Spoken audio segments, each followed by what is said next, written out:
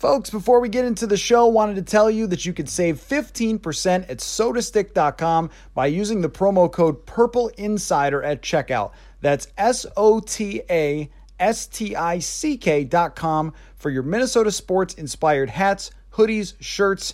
Use the promo code PURPLEINSIDER at sodastick.com.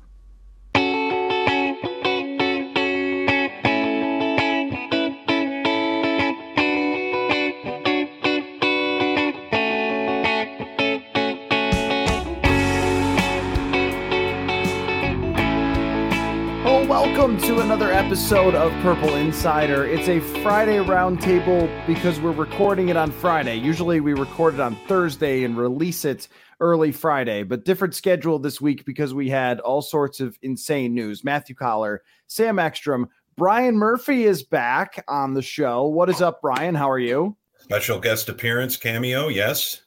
Good to be here. Can I just quickly rant, and then you guys can react to the rant? Jim Harbaugh gave his first comments to Mitch Albom, and we assume that these comments are actually true. Sorry, that's a Mitch Albom joke. If you went to journalism school, you get it. Otherwise, that goes right over your head. Anyway. Hey, Tuesdays with Maury was legit, guys. So yesterday I was doing the Friday mailbag, and half of the questions were conspiracy theories about why Jim Harbaugh was not the coach, because on the internet, a lot of people have made it their brand to throw things out there that must be the case if it didn't go their way, or if they want to spin it toward the team being a calamity, or if they want to spin it toward the team doing everything right. I'll give you an example. When Stefon Diggs was traded, we had a bunch of, oh, the guy is a cancer, he's a bad teammate, all these things on the internet. It wasn't true. It was a conflict between Zimmer and Diggs over throwing the ball. That was the reality. With this, it's the Wilfs must have undermined Jim Harbaugh. That's what it is. It's, how dare they not hire him? What a mistake that they've made to hire Kevin O'Connell instead. He's a winner. He's the guy that could have taken you to a championship. They must have done something wrong. It's got to be this grand conspiracy against Jim Harbaugh. It isn't. They talked to Jim Harbaugh, and they decided on another guy. That's what happened. And Jim Harbaugh, talking to Mitch Albom, said they weren't as enthusiastic about him as he was about them. And there you have it, folks. That's the whole story. And then, we have John U. Bacon bringing up some minority owner to make it sound like that. I wonder who told them. Probably people from Michigan. It also seemed like there was a concerted effort from the Michigan side of things of, we're hearing this, that it sounds like Harbaugh's getting the job. I wonder where that could have come from. Maybe Jim Harbaugh? Anyway, so that's it. That's all I got. Guys can react to that, but it's just wild to me that sometimes with internet people, that if something isn't going their way, or if there's an opportunity to create a bunch of stuff out there and get a bunch of attention for themselves, that they use every chance to stir up people and get people upset, when the reality is they decided on a better coaching candidate. To me, Kevin O'Connell is a better coaching candidate for this job than Jim Harbaugh. So that's my deal. Did you fall asleep in 2010 and just wake up? You're discovering that Twitter is not a place of rational thought? It just is exhausting, though, sometimes, because it feels like you're having to go log on to just put out fires of insanity sometimes. Look, Jim Harbaugh was a guy you probably have to talk to if you're Kwesi Adofo-Mensah. But I'm seeing things about how dare the Wilfs undermine Kwesi. Like, what? You're telling me that if Kwesi was interested in Harbaugh, and the owners of the team who have to write checks for 7 years to somebody who has spurned everybody in his past, and they're not okay with that this is some crazy thing, like that you're undermining your GM. Like, what? You're writing the checks. Everyone has to be on the same page with hiring the head coach. That's like a fact of every coaching hire ever. The ownership also didn't have to grant the second interview. They could have nixed it from the beginning. They could have nixed it after the quote unquote exploratory interview. They didn't need to get this far down the road. And I'm with you, caller. I don't think it's that unrealistic or unbelievable that a coach with a personality that's probably not a real organizational fit would come in and not sweep them off their feet, that there might be some differences. And if it's Jim Harbaugh, who has a tendency to rock the boat, I mean, then if that's the case, then everything else has to be perfect. The plan that he has to align with what you're looking at. The contract probably would have been a problem. It sounds like they didn't get too far down the road there, but he might have not been able to get exactly as much as he wanted. Like, everything else had to be perfect, I think, to make this work. And it sounds like that some of the differences that you would have anticipated with Jim Harbaugh persisted, and they didn't make that move, and they land on Kevin O'Connell. So I'm with you, Matthew. I'm curious to see what Murph thinks about it as an extra voice here, because I think Matthew and I are kind of in lockstep here. A Michigan man, in fact, Brian. But not as good a Michigan man as Jim Harbaugh, apparently. I never went back. I came to Minnesota and stayed. I thought this was a Jim Harbaugh operation from minute go. I mean, he swung his an enormous influence and ego to knock down the door. And as you said, Sam, I mean, I don't think the Vikings were going to discover anything different with a sit-down in-person interview than they wouldn't have been able to discover via Zoom or via the initial contact. And what happened is it all happened in a vacuum where it just it created a life of its own. It's as if the Vikings, well, we got to bring him in now. There's all this momentum. What are we going to do? He's probably not our guy. We're not necessarily a fan of him, but he's expressed interest that he wants to come back to the NFL. We're going to look awful if we don't entertain that interest, and we're probably going to get pounded for looking the other way, even though it was almost the reverse of the Flores suit, where it was a sham interview. I think they had no intention of necessarily hiring him, but wanted to appear like they were looking at all of their options. And, look, Harbaugh's record speaks for itself as far as a winning coach everywhere he's been. It's his personality, his management style, his interaction with players, bosses that really came into question, which he deserved that scrutiny.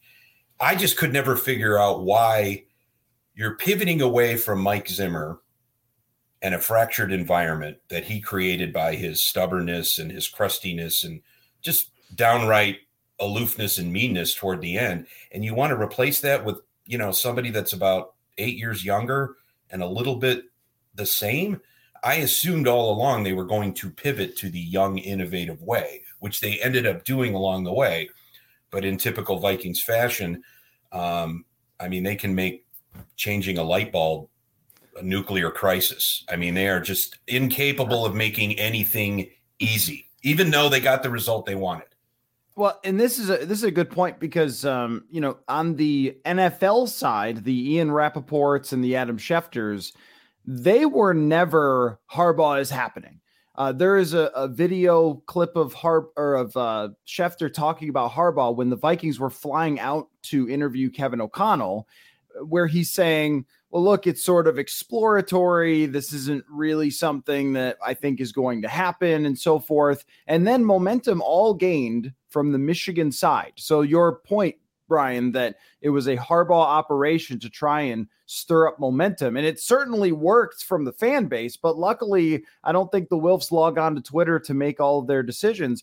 I think that if you pull back just a little bit here and think about the last day of the season as the team is getting booed off the field and what you would have asked for and what you would have said, what is the ideal GM and head coach type of person? We wouldn't have necessarily known Kwesi Adofo-Mensah. I only heard of him when his name popped up.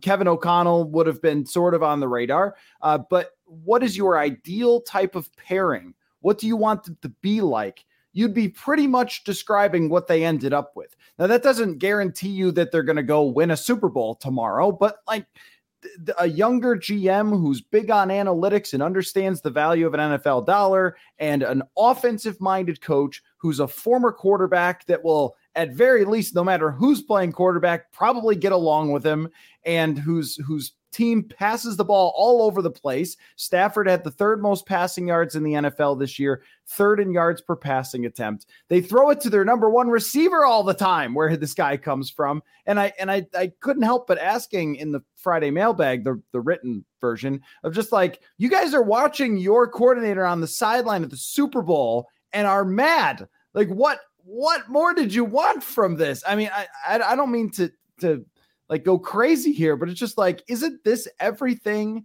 that you guys were asking for? And you wave a little Harbaugh in front of your face and people lose their minds. Like, I don't know. I think that they landed exactly where they set out to go.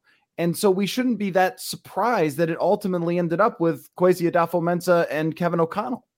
Yeah, 100%. I mean, the process was from the get-go going to include a net that was cast wide. The Wilfs talked about this. The Wilfs interviewed 8 candidates before Kwesi Adofo-Mensah got in. They said, Kwesi, do you want to interview some additional people? Kwesi said, yes, I have this connection, so let's follow it. And they end up interviewing, 10, 11 people for the job? I mean, along the line, there are so many leaks that are going to come out. There are so many different voices trying to feed into this process that you're probably going to get misled along the way. People were thinking Lane Kiffin would be the next coach, like within days of Mike Zimmer being fired. And that never amounted to an inkling of anything, right? But that was the buzz for a few days. There are just a lot of people that want to control the narrative. So with Harbaugh, and you know what? I'm not convinced that Harbaugh is truly a Michigan devotee forever either. Like, I still think that he might, salivate at the prospect of being an NFL coach one day. He's really like kind of stamping his flag here to say, I'm never leaving again. But that's a pretty big statement to make. So, once again, I think Michigan could end up disappointed down the road. But I don't think the Vikings are going to rue this decision. I don't think that, if Harbaugh goes and wins the Big Ten 3 years in a row, should have hired Harbaugh. It doesn't work that way. It's totally different universes from NFL to college. And to be honest with you, nothing that Jim Harbaugh has done or will do in college is going to bolster his resume enough for me to say, made a mistake. I mean, that there's a recruiting element. There's the NCAA is so absurd in the way it operates, and Michigan is a name brand, and you've got the transfer portal. Like, that's just a different ballpark that he's playing in. So I don't think I'm going to lose sleep over not having Harbaugh. I don't think Vikings fans should either. Well, it's convenient for Harbaugh to say, I'm a Michigan man, and this is where I always want to be, when there's really nowhere else for him to go at this point. So it's like, I'm sorry, I was hitting on the girl over on the side of the dance floor, but you're my girl. The girl I brought is really my girl. So Harbaugh, again, for all of his NFL success, it's also been 8 or 9 years since he's had that success. Actually, more than that, because his last year was pretty much a disaster. That doesn't guarantee success. 8, 9 years in the NFL might as well be 30. The way that the game is transforming, particularly offenses. In San Francisco, how did he win? He won with a strong running game in Frank Gore, a very, very dominant defense.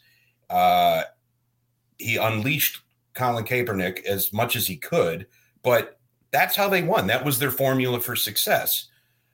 That's what the Vikings and Mike Zimmer were sort of wedded to, and that's what I believe the organization is trying to pivot away from. I mean, how many times did Zimmer come out for a halftime interview and say, yeah, I wish we ran the ball more? Yeah, but it's 2022. That's not what people want, and that's not how the game is trending. So are you really going to – Harbaugh always seemed to be Mike Zimmer light to me, both in philosophy, in interaction, and it seemed like if you're going to make this dramatic of a change, especially with a young GM, you're also putting Kwesi in an awful position of having somebody 18 years his junior with a thick resume who insisted he didn't want roster control.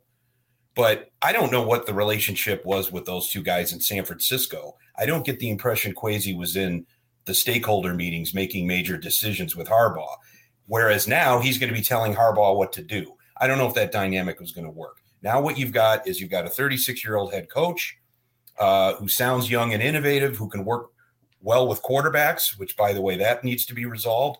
I don't know how Harbaugh was going to interact with Cousins. Maybe O'Connell can squeeze one more productive year out of Cousins and they can make a determination down the road on him. I don't know if Harbaugh was going to be able to acquiesce. And Harbaugh was coming in to win now.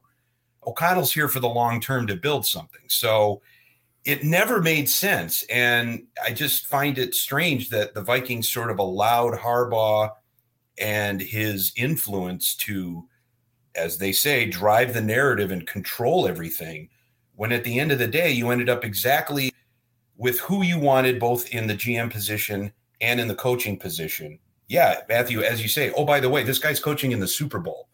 That's not a bad thing, right? That's not a bad thing at all. So, but to have crawled over broken glass and dragged your abused fan base over that broken glass to get to that point just seemed like a lot of wasted energy. Yeah, no, I agree. And I think that there's a reason why 0 other teams have interviewed Jim Harbaugh for positions, because you end up with the same sort of thing. I don't blame anybody who's a Vikings fan who got excited about the idea of bringing in a coach who had taken a team to the Super Bowl years ago and who has a big name and has won a lot and would be a very enthusiastic, what does he say? An enthusiasm unknown to mankind or whatever he says. I mean, look, the guy would have been a lightning rod, and for us, it would have been entertaining. But I think when you eventually land on the offensive coordinator on one of the best offenses who's in the Super Bowl, it's not like you hired the Jaguars towel boy here. Like, this is what I wrote about from the very beginning of the coaching search was beware of red flags. Like, hires, who knows, right? They're like draft picks where sometimes it works and sometimes it doesn't. Sometimes your hire makes a ton of sense on the day you did it. It doesn't work out. And sometimes we're a little confused by a hire, like Zach Taylor, by the way. Never heard of the guy, couldn't have picked him out of a lineup. Now he's the Bengals head coach in the Super Bowl. Weird how it seems to matter who the quarterback is. But, you know, sometimes there's a hire like that where you go, that's weird. Who's this guy? And he ends up being good. I imagine a lot of the world at large felt that way about Kevin Stefanski. Like, who is this Kevin Stefanski? What are the Browns doing here? They're bringing in some guy from Minnesota, and he's had the most success they've had there in a very long time. So it's hard to project. But one thing that seems to recur is that when a candidate has a lot of red flags, they end up coming to fruition. That actually happens with draft picks as well, that it's really more about the pitfalls than it is the highlight reel. And, you know, I think we've seen that with Matt Rule. I think we saw that with Urban Meyer. So what you've hired is somebody that doesn't have those red flags and is, again, like you said, in the Super Bowl, which is just kind of mind blowing to me. Like, I'm taking crazy pills here where people are saying, did they blow this? Did they? I think, Murph, you actually make a really good point that the fan base and what they've been through in recent years, and then just like historically, recent years for younger fans, historically for everybody else. I think there's a disposition that this team has messed it up because they could mess up a 2-car parade, to quote our friend Patrick Royce. So I think that's kind of it. But let me just pivot to a different conversation, Sam. Expectations for Kevin O'Connell right away are another thing that I think where you would deviate from Jim Harbaugh. If you hire Jim Harbaugh, your expectations right away are you have to go take this team to the NFC Championship because that's what you're here for. With Kevin O'Connell, I think you can have a season that the results are sort of like last year and you feel completely differently about it based on what you have as a roster, who you're getting a look at, what type of football you're trying to play, that instead of feeling like this drag through 17 weeks as it did last season, it could feel like, wow, we are learning a lot more about this team and its future. Say if they were to play rookies or things like that. I was just thinking about this last night about how you could easily go 8-9 and have this thing just feel completely different coming out of 2022. Yeah, no doubt. You know, here's a little stat nugget for folks to chew on. 24 of the 32 coaches in the NFL were hired for the first time ever in 2017 or later. So 3/4 of the league's coaches are brand new. Kevin O'Connell among them. So the retread is out. Everybody's going fresh. Everybody's going new. And it's, you know what? It's working out for a lot of those 24 teams.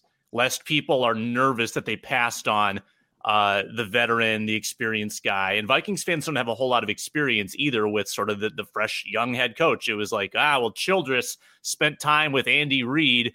Leslie Frazier, he's a football guy. He played for the 85 Bears. Mike Zimmer, he's been around the block. This is a new feeling for people. But I think that Kevin O'Connell can show his sort of maturity as a head coach, and Kwesi Adofo-Mensah can show his maturity as a GM if they take the long approach here. Like if there are two young guys coming in thinking they can win right away, I think they're full of it.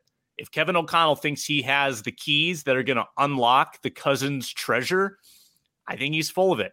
So if that is something that is prioritized because of the 1 year that they spent together in Washington as a QB coach and quarterback relationship, I think that's a little bit naive. So I would be so heartened and encouraged to see that they're looking long-term, that they have a realistic plan to build this thing for 2023 or 2024.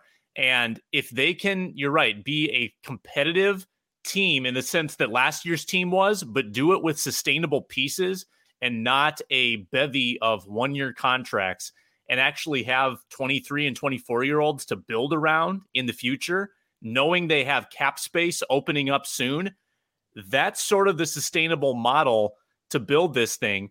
And, you know, I don't think it's unrealistic for them to turn to the Wilfs and say, I know you want to win, just be patient for 1 year. And in 2023, we can try to hit this thing. Hey everybody, I've been making my meals from HelloFresh, and I have to tell you, I cannot make enough of these things. And if I can make them, literally anyone can. With HelloFresh, you get farm-fresh, pre-portioned ingredients, seasonal recipes delivered right to your doorstep. Skip the trips to the grocery store. Count on HelloFresh to make home cooking easy and affordable. That's why it's America's #1 meal kit. One of the nice things for me as I'm grinding the football tape is that HelloFresh cuts back on the time spent in the kitchen. Meals are ready in around 30 minutes or less, plus they're quick and easy meal options, including 20-minute recipes, low prep, easy cleanup. They provide an even faster route to putting food on the table. You guys know we love stats on the show. How about this one? HelloFresh is 72% cheaper than a restaurant meal of the same quality, and you can save on average over $65 per month when you order HelloFresh instead of grocery shopping. That's more money to put toward your NFL draft guides. How about that?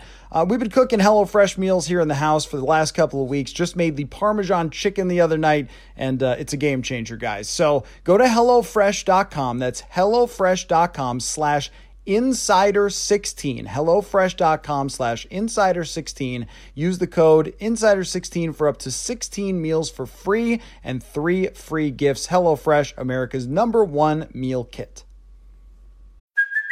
Hey, it's Kaylee Cuoco for Priceline. Ready to go to your happy place for a happy price? Well, why didn't you say so? Just download the Priceline app right now and save up to 60% on hotels. So whether it's Cousin Kevin's Kazoo Concert in Kansas City, go Kevin, or Becky's Bachelorette Bash in Bermuda, you never have to miss a trip ever again. So download the Priceline app today. Your savings are waiting. Go to your happy place for a happy price. Go to your happy price, Priceline. And that's a tough sell. Selling a rebuild or a quasi rebuild or a quasi rebuild. Oh, wow. That's not what people want to hear, and they never do. But I think it's the hard truth. And I don't think it would be refreshing to see them be as transparent as possible in selling that. Look, you got a season ticket base, you got a rabid fan base here. They're not going to abandon the team if the front office says, look, we may not be in the playoffs next year. They're not going to say that. But if the guiding wisdom is see what we're doing, judge us on how we're performing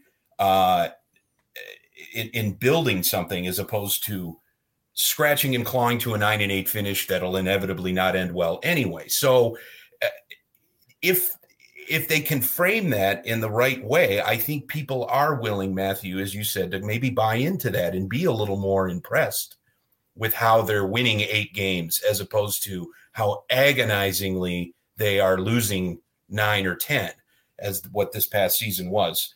I think there's a window for them to have a little bit of grace and to be able to do that. But there's always going to be the what if Harbaugh. And if, look, Harbaugh may go 7-5 next year at Michigan and be an afterthought.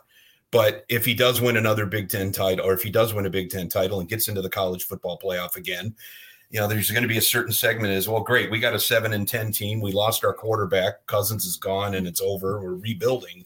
And look what Harbaugh could have been doing here. I don't think that's a fair assessment, but it's going to hang over O'Connell for the rest of this calendar year because of that. But that's not what the focus should be. The focus should be they are pivoting philosophically, age-wise, administratively. It's a new way of thinking, and the fans should be excited about that as opposed to wondering what if. But again, this is a fan base that has been so scarred and so burned by off-field, on-field tragedies in some ways that they're conditioned to expect the worst. So I'm not surprised by the reaction. It just seemed like a self-inflicted, not a wound, but a self-inflicted headache that the Vikings didn't need to create for themselves if they would have just ignored Harbaugh. I also think that there was a thing floating out in the Viking verse about them being close last year. If only this, if only that sort of thing. They had a negative point differential. The two teams that are in the Super Bowl are above plus 80, and these were 4 seeds that needed some crazy things to happen to get there. They needed Patrick Mahomes to fall apart in the second half of a game, which usually never happens. They needed the Rams to come back from down 10 points. Normally, Super Bowl teams are at least plus 100, and the Vikings were a minus point differential. Which to me is the easiest way to describe how far away they really were for last year, that some of the games were close. Sure. I mean, that's going to happen with every season. Maybe an inordinate amount of the games were close, but that doesn't mean that you were just unlucky and you were right around the corner. The other thing is that you don't get to take the team and copy and paste it to the next year and then just add to it. There's a salary cap, there's free agents, there's people who are leaving, there's things you have to deal with. And I want to know your opinion on this, Murph, is how many people should they jettison here?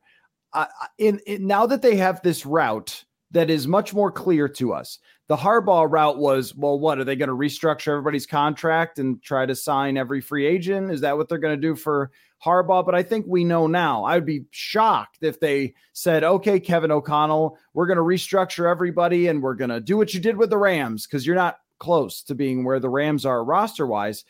But I also think that if you just send everybody out, that's not good either. Like having a rookie coach with no veteran players to guide the locker room is a big problem. But so there's this push and pull of like, you have these contract situations with Hunter, with Harrison Smith, with Dalvin Cook, with Adam Thielen, with Eric Kendricks, even, whose name has kind of been brought up, of like, who needs to stay for Kevin O'Connell to be able to do his job? Well, I think if you jettison Eric Kendricks, who came out with we shouldn't be operating in a fear-based organization, that doesn't look good. I mean, I think he's a guy that is clearly a locker room leader, and you need him to probably trumpet. I think O'Connell needs Kendricks probably more than Kendricks needs O'Connell right now. All of that is valid, and the defense in particular needs to be both retooled, restructured, refinanced, as it were. But all of that is just merely conversation compared to the quarterback position. You know, I've been using that triangle of reckoning phrase since September. Zimmer, Spielman, now it's Cousins. What are they going to do with Cousins? Yes, it sounds like Cousins and O'Connell got along great in Washington. Well, Cousins gets along with everybody. I mean, he's polarizing, but I don't think Cousins has bad relationships with people. He's just kind of I'm great. Just talk to me. I'm a fun guy. I'm a nice guy. I got along great with Kevin. I don't know what influence O'Connell is necessarily going to have with him. It may be a fresh set of eyes and a fresh set of expectations. And it may not make philosophical sense to keep Cousins. It may make more financial sense. But at the end of the day, the question that has to be asked is, are you going to be better without him for one more year? Or are you going to be decent enough with him to play out the contract and retool next year? Because as we know, the quarterback class is weak in the draft. If you want to work something in the trade market, there is that. There's going to be no shortage probably of suitors for Cousins because of his numbers, especially for a team that may feel like they're one quarterback away from making a run. That's what it's going to come down to. What is Cousins? Would Cousins be willing to restructure? Would Kwesi be able to convince him to do that? Will O'Connell convince him that, hey, give yourself another shot here? I think I can work with you. Once that decision has been made, then all the other ones I think will fall into place, both philosophically as far as what they want to do next year or how they want to compete, and certainly financially with how they want to retool where they have to retool, especially on defense. Yeah, Cousins is the domino and the only domino that matters. Now, I think that if you're looking at the other contracts in a vacuum, I think you ask yourself a couple of questions. I mean, number one, can they be productive when this team is ready to win again? Someone like Michael Pierce, who has 2 years left on his deal, he's superfluous with Dalvin Tomlinson. He's probably a very cuttable veteran. Is he that impactful on winning football games? No. Someone like Adam Thielen, though, can he still be productive in 2-3 years? I think so. I think his game translates well. You might want to adjust that contract and take a little bit of advantage of his Minnesota roots and say, don't you want to retire a Viking, Adam? But I think that of those onerous contracts, a lot of them are for players that probably do still have a little bit in the tank. Obviously, Danielle Hunter is the best of them and probably has the largest amount of good years remaining.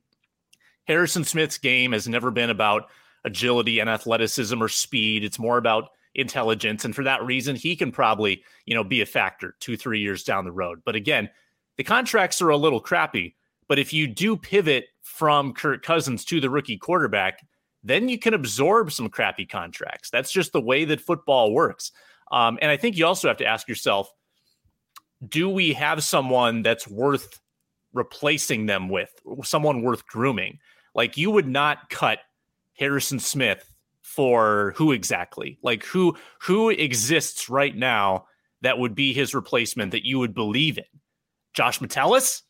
No, I don't think so. I don't think that. So unless you draft someone in the first round who's willing to put the pressure on him, you probably don't need to make those moves early when you have nobody else that could use those valuable reps.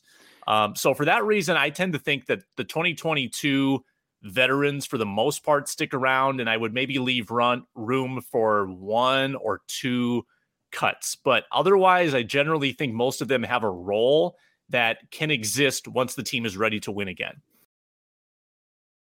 I think the X factor there is, would someone trade for these fellas? I mean, would someone trade for Harrison Smith or Adam Thielen? Think about broken Julio Jones got a 2nd round pick back.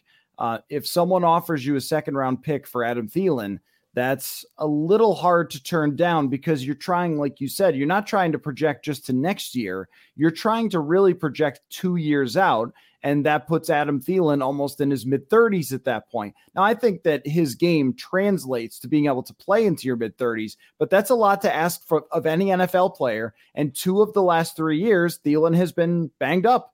And he has one of the highest cap numbers in the league for wide receivers, $17 million next year. Now they can, mess with that a little bit, but I also don't think you want to mess with these things like they did in the past. I think that what you want to do is balance your books, that should be really important to them. Harrison Smith is the same feeling for me. Is like, look, Harrison Smith is an unbelievable player. I mean, he's been really, really good for this franchise, an all-pro. Is he going to be an all-pro 2 years from now? So if somebody that's win now comes in and says Kansas City might lose Tyrann Mathieu, okay, they come in and say, man, we have been playing Dan Sorensen. He's been bleeding points for us. We could really use this guy. We'll give you a second-round draft pick. Little hard to say no at this point because you're trying to project 2 years down the road, plus it helps you balance the books.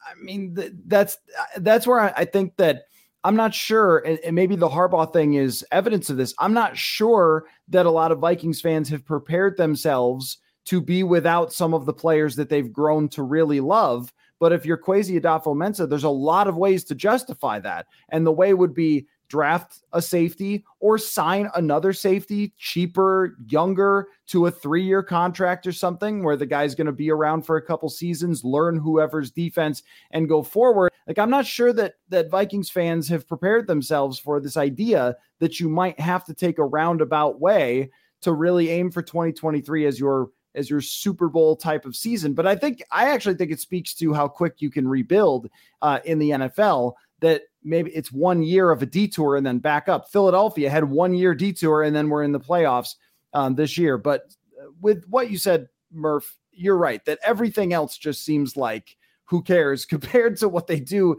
at quarterback. And I don't have any feeling about Kevin O'Connell and what he would think of Kirk Cousins. I only know what Kirk Cousins' contract is and how impossible his deal has made it for them to build around him.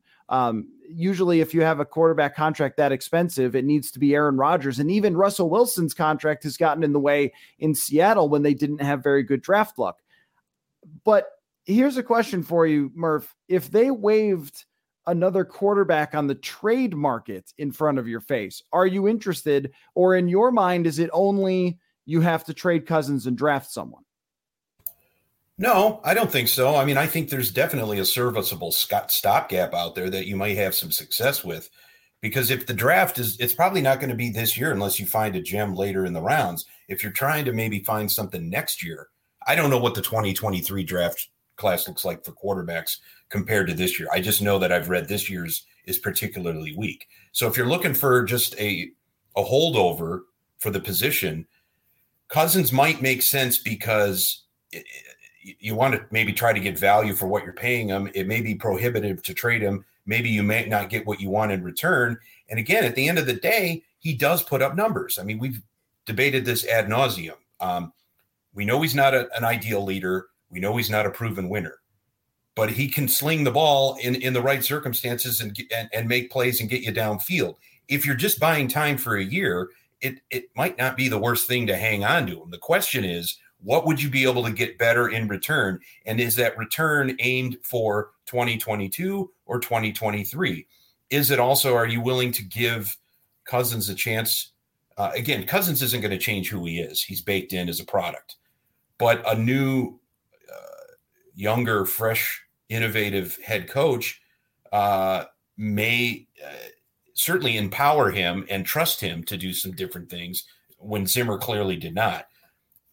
I don't know what you're going to wring out of him in 2022. At the very least, you can justify it by saying, well, he's going to play out his contract. We're going to move on from that and rebuild from there.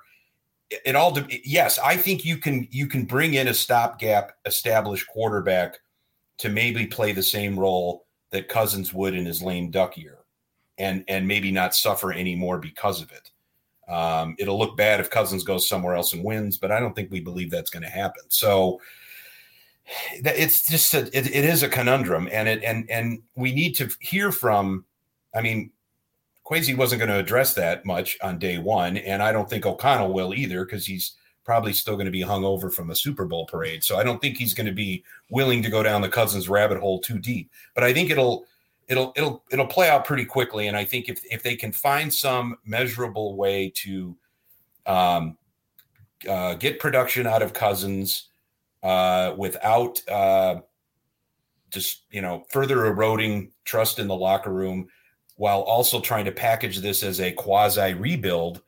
I mean, there's just a lot of moving parts with that. But again, it all pivots with Cousins and what they believe they can get out of him for one more year. So what you're saying is that Feb 14, day after Super Bowl, Kevin O'Connell sends Cousins a Valentine's card and says, "It's not me, it's you," and jettisons him. How long have you been waiting to use that? Come on. Yeah. You got it written down on an index card in front of you? You got me. No, I'm kidding. No, I want to pivot and just ask Murph a question before we're done here, because I want his take on it, and it's a subject change, but I'm curious your perspective. What is Mike Zimmer doing right now? What is his plan? What is he thinking as the arrows get slung? Rick Spielman is on the PR path trying to prop himself up for a GM or executive job. I haven't seen Mike Zimmer's name surface at all from a credible source to be anybody's defensive coordinator. So what's he doing? When's he going to come out of hiding? If I were him, I wouldn't care. I'd probably take a year off, come in as a consultant if he even wants to bother, lick his wounds, reassess. He's 65. He's got a pile of cash. He's got he's got grandkids, and he's got a nice ranch, and he's got a hot girlfriend who's also going out and slinging arrows for him. Mm-hmm. I don't think he needs to make a decision right now. If I were him, I would let this settle down, take a deep breath, reassess. What are my priorities here for the next 5 years? Do I want to stay in the NFL? It didn't work out for me. I don't know if he's one for a lot of self-reflection. He could use some to understand why it went pear-shaped here in Minnesota. I have no doubt that he could be a defensive coordinator anywhere if he raised his hand. I think he's probably taken a break this season. I think he may want to be a little bit like Parcells and just kind of sit in the back and take phone calls from younger people and try to advise and then maybe reassess. I'm not sure he's got a future as a head coach. If he does, he's going to have a lot to answer for. And he's going to have, and I don't see him falling on his sword and being that self-reflective. Maybe a year off will do that for him. But he's a good defensive football coach. He's certainly a good defensive backs coach. He can find a job in the NFL if he wants it. But I would say what he's doing right now is I hope he's unplugged as much as he can be. I hope he takes a deep breath. I hope he enjoys some downtime. And I hope he has some time for some serious self-reflection, because I think it would be productive for him if he does want to re-enter the atmosphere at some point. I think that the final weeks of Mike Zimmer pretty much ruined any chance he had of getting another head coaching job. There were people who said, and I think he knows that too. I don't think he cares. Yeah, probably not. There were people who said that teams would line up to hire Mike Zimmer if he was fired by the Vikings, and that has not happened at all. Not that I expected it to. Teams are much more aware of how the public views them now. And if you hire Mike Zimmer, a guy who would just walk up to the podium and pull out gasoline and light a match, far too often, and really embarrass your franchise on many occasions. I respected Mike as a football coach. I did not respect some of the things that he said and did publicly, like most specifically that comes to mind is the Bashaud Breeland stuff. Like, Mike, people are watching this. You can't walk up to the podium and say it's okay that your player told the fan base to suck it. Like, that's just not a thing you can do as a professional front door to a $1 billion franchise. Probably if the Vikings sold today, they'd go for $2.5 billion. Like, you're acting like this is a high school football team. There were way too many times he did that. And the thing is, people find out, people know, right, around the league. And I'm sure, and what it sounds like is that Spielman is willing to tell anybody who asks what was going on there, especially when it comes to getting along with the quarterback. Do you want to hire? Convenient for him to come out from the woodwork now. And this is what you have. This is what you had, folks. This is what you had in Rick Spielman, somebody who wouldn't answer for anything that went wrong with his roster, including hiding away for months. And then when we finally get a chance to ask him about Jeff Gladney, he says, I already answered that, which was a complete lie. Like, that's what you had. And then, hey, it wasn't that Rick was afraid to talk to the media because he ran out and did a bunch of media interviews the day after he was fired, trying to get his next job. That's the type of person you had there. So anyway, I guess it's like your triumvirate your Kirk Cousins still has not spoken. We are on day 24 or 25. He's at the Pro Bowl though, with Justin Jefferson. Yeah, he did Instagram about that. I'm sure he'll get a sideline interview during the game where he says, well, if Kevin O'Connell is indeed our coach, I'm excited. I know Kevin pretty well. And that'll be all that gets said. But like, think of the leadership that you had.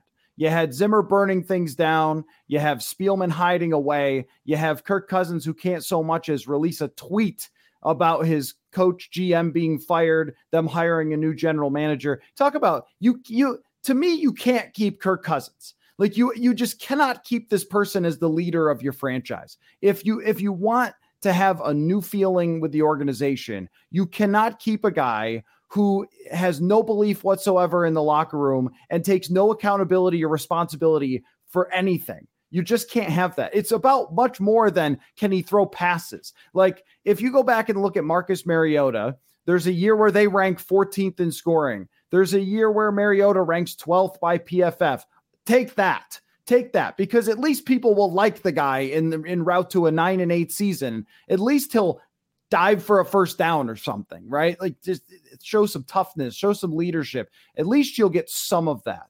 I know that that's not really the route we were taking, and that's kind of random, but like to not say anything publicly tells you where he stands on this franchise. I don't think Kirk Cousins gives a hoot who he plays for. I don't think he ever has. It was the highest contract, end of story. And that's how he ended up here. So anyway, because I get this question all the time, would Kirk Cousins take less to stay, to build? No. The answer is no. If this isn't obvious by now, the answer is no.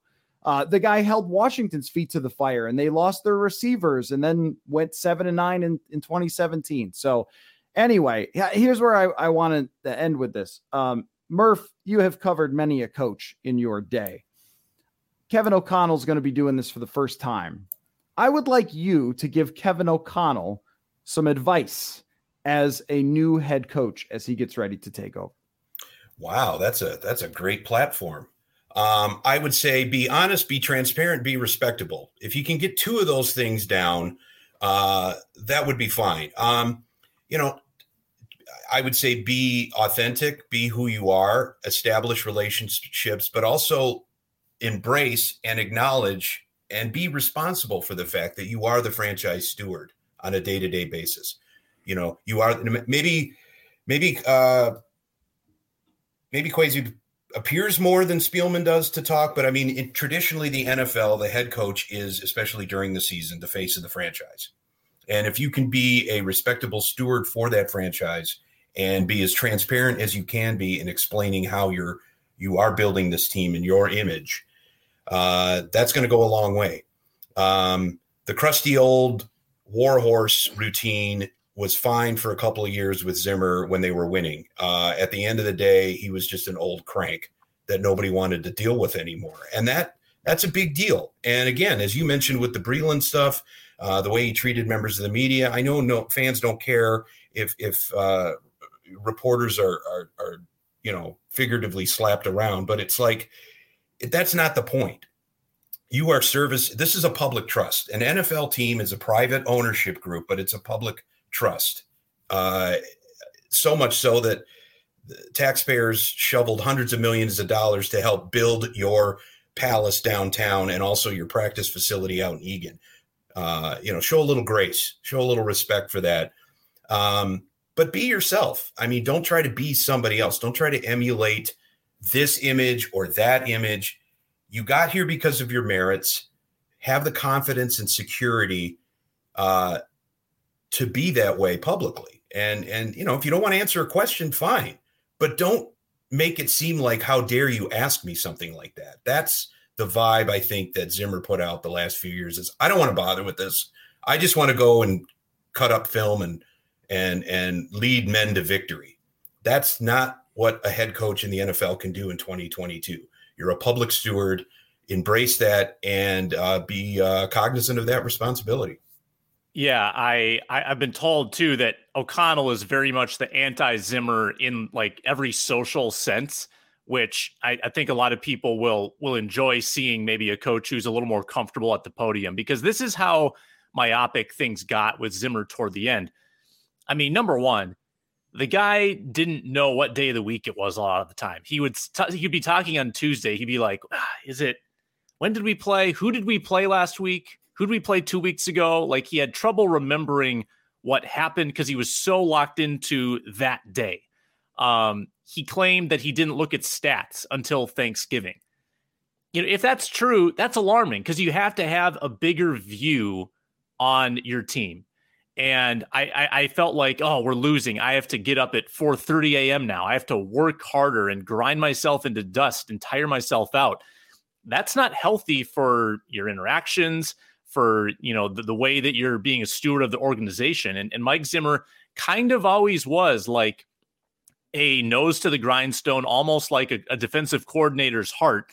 And he never, I don't think, ever quite adopted the head coach, like, I need to oversee all of this. Like, this is my kingdom. But he was still very focused on what's the thing I'm doing now in the present, instead of like looking back at the past, looking forward to the future and bringing it all together. I think Kevin O'Connell will probably have a little healthier view, at least from my perception, on what that looks like. And never mind how snippy he was with the media, because that never plays, and that's fine. I mean, I'm not there every day anymore, but we have a thick skin, or we better have a thick skin. That's part of the job. But his indifference to the fan base and how he alienated the locker room, that's what matters. Those things count. If you want 53 guys to go out there and turn their brains into mush 17 weeks a year, and you can't even give them the time of day in the building because you're a grumpy old man, then you don't belong being an NFL head coach. So it's about more than getting my guys to play the way I want to play them. No, you're getting paid a lot of money. You're the public face of an organization. It's about more than that. I was going to say, and you guys reminded me of the time Zimmer came up to the podium and started reading stats that weren't that good. It was like, we're 14th in defense. You're like, is 14th good? Do they put that on the Lombardi? Just like, these stats aren't that good, Mike. Maybe this kind of backfired on you. But anyway, and some of them were inaccurate, I think. Not the point. With Kevin O'Connell, it's trust people. Mike Zimmer didn't trust anyone. Not that he should or would trust the people who were covering the team, but he had such a distrust for people covering the team that he was defensive about every question, even when it was generic stuff. Even if it was like you said, Sam, hey, Mike, is today Monday? Why should I tell you? And to be like, okay. And then he would be so defensive that he would just give out a bunch of information that he wasn't supposed to give out. It would be like, you idiots are so stupid about Kyle Sloter. I'm going to tell you how much he stinks. And we were like, okay, well, I guess I'll write that. But like, why did you have to dunk on the guy in public? He's your fourth quarterback.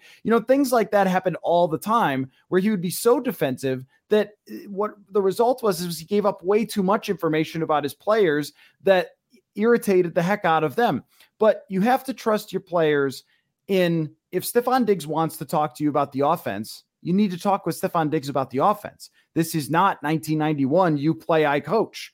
That's not how anything works. And this is where I think there's some confidence in O'Connell, because McVay has a very close relationship with Andrew Whitworth, connects with his veteran players. And McVay told us in 2017 that the first thing he did when he got to the Rams, when they signed Whitworth, was he said, you're my coach in the locker room.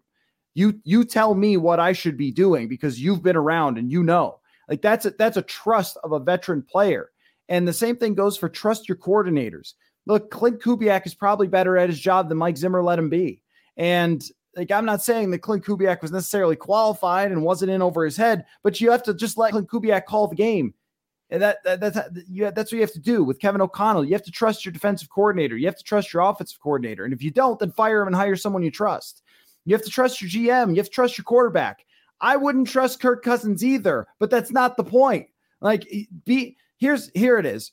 It's just like a marriage to being a head coach to a team. It's like, do you want to be right or do you want to be happy? Sometimes being right all the time. That was Zimmer's thing. He could not get over that he was right.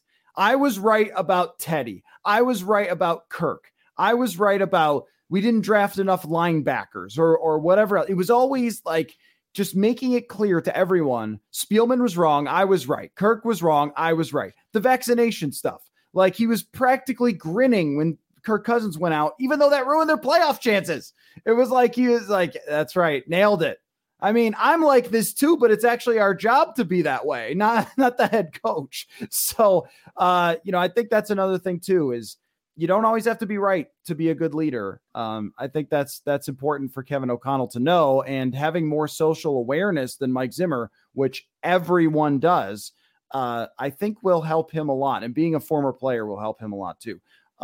Murph, was I Murph-ish on this show of like the orneriness? I feel like I was a little ornery today. Hey, my orneriness is A, part of my brand, I guess, but B, usually has a point to it. You had a point to things. Being ornery for the sake of being ornery is not fun. Being ornery when you have something to say is valuable. Well, I'm glad we could do this, and I will try to move on from the Harbaugh conspiracies. I've gotten a couple of emails from people that have made me feel better this morning of just like, I don't know why people are so upset about having a guy coaching in the Super Bowl. I mean, just get out your binoculars when you're watching TV. Look for your coach in the Super Bowl. And don't judge this hiring if the Rams lose 35-10. Oh no, you should already. No, you should. Yeah, no, actually, you definitely should. The minute Stafford gets whirled around and throws a crazy interception, be like, I don't want O'Connell. I'm out. Should have hired Raheem Morris. Murph, great to get together with you again. I'm going to force you to write something eventually here about after O'Connell. The dog and pony show, when they finally bring O'Connell to town, I'll weigh in. Exactly. And good stuff, Sam, as always. And we appreciate everybody listening here. And there will be plenty more speculation and conversation and less orneriness maybe as we go forward. And we'll talk to y'all later.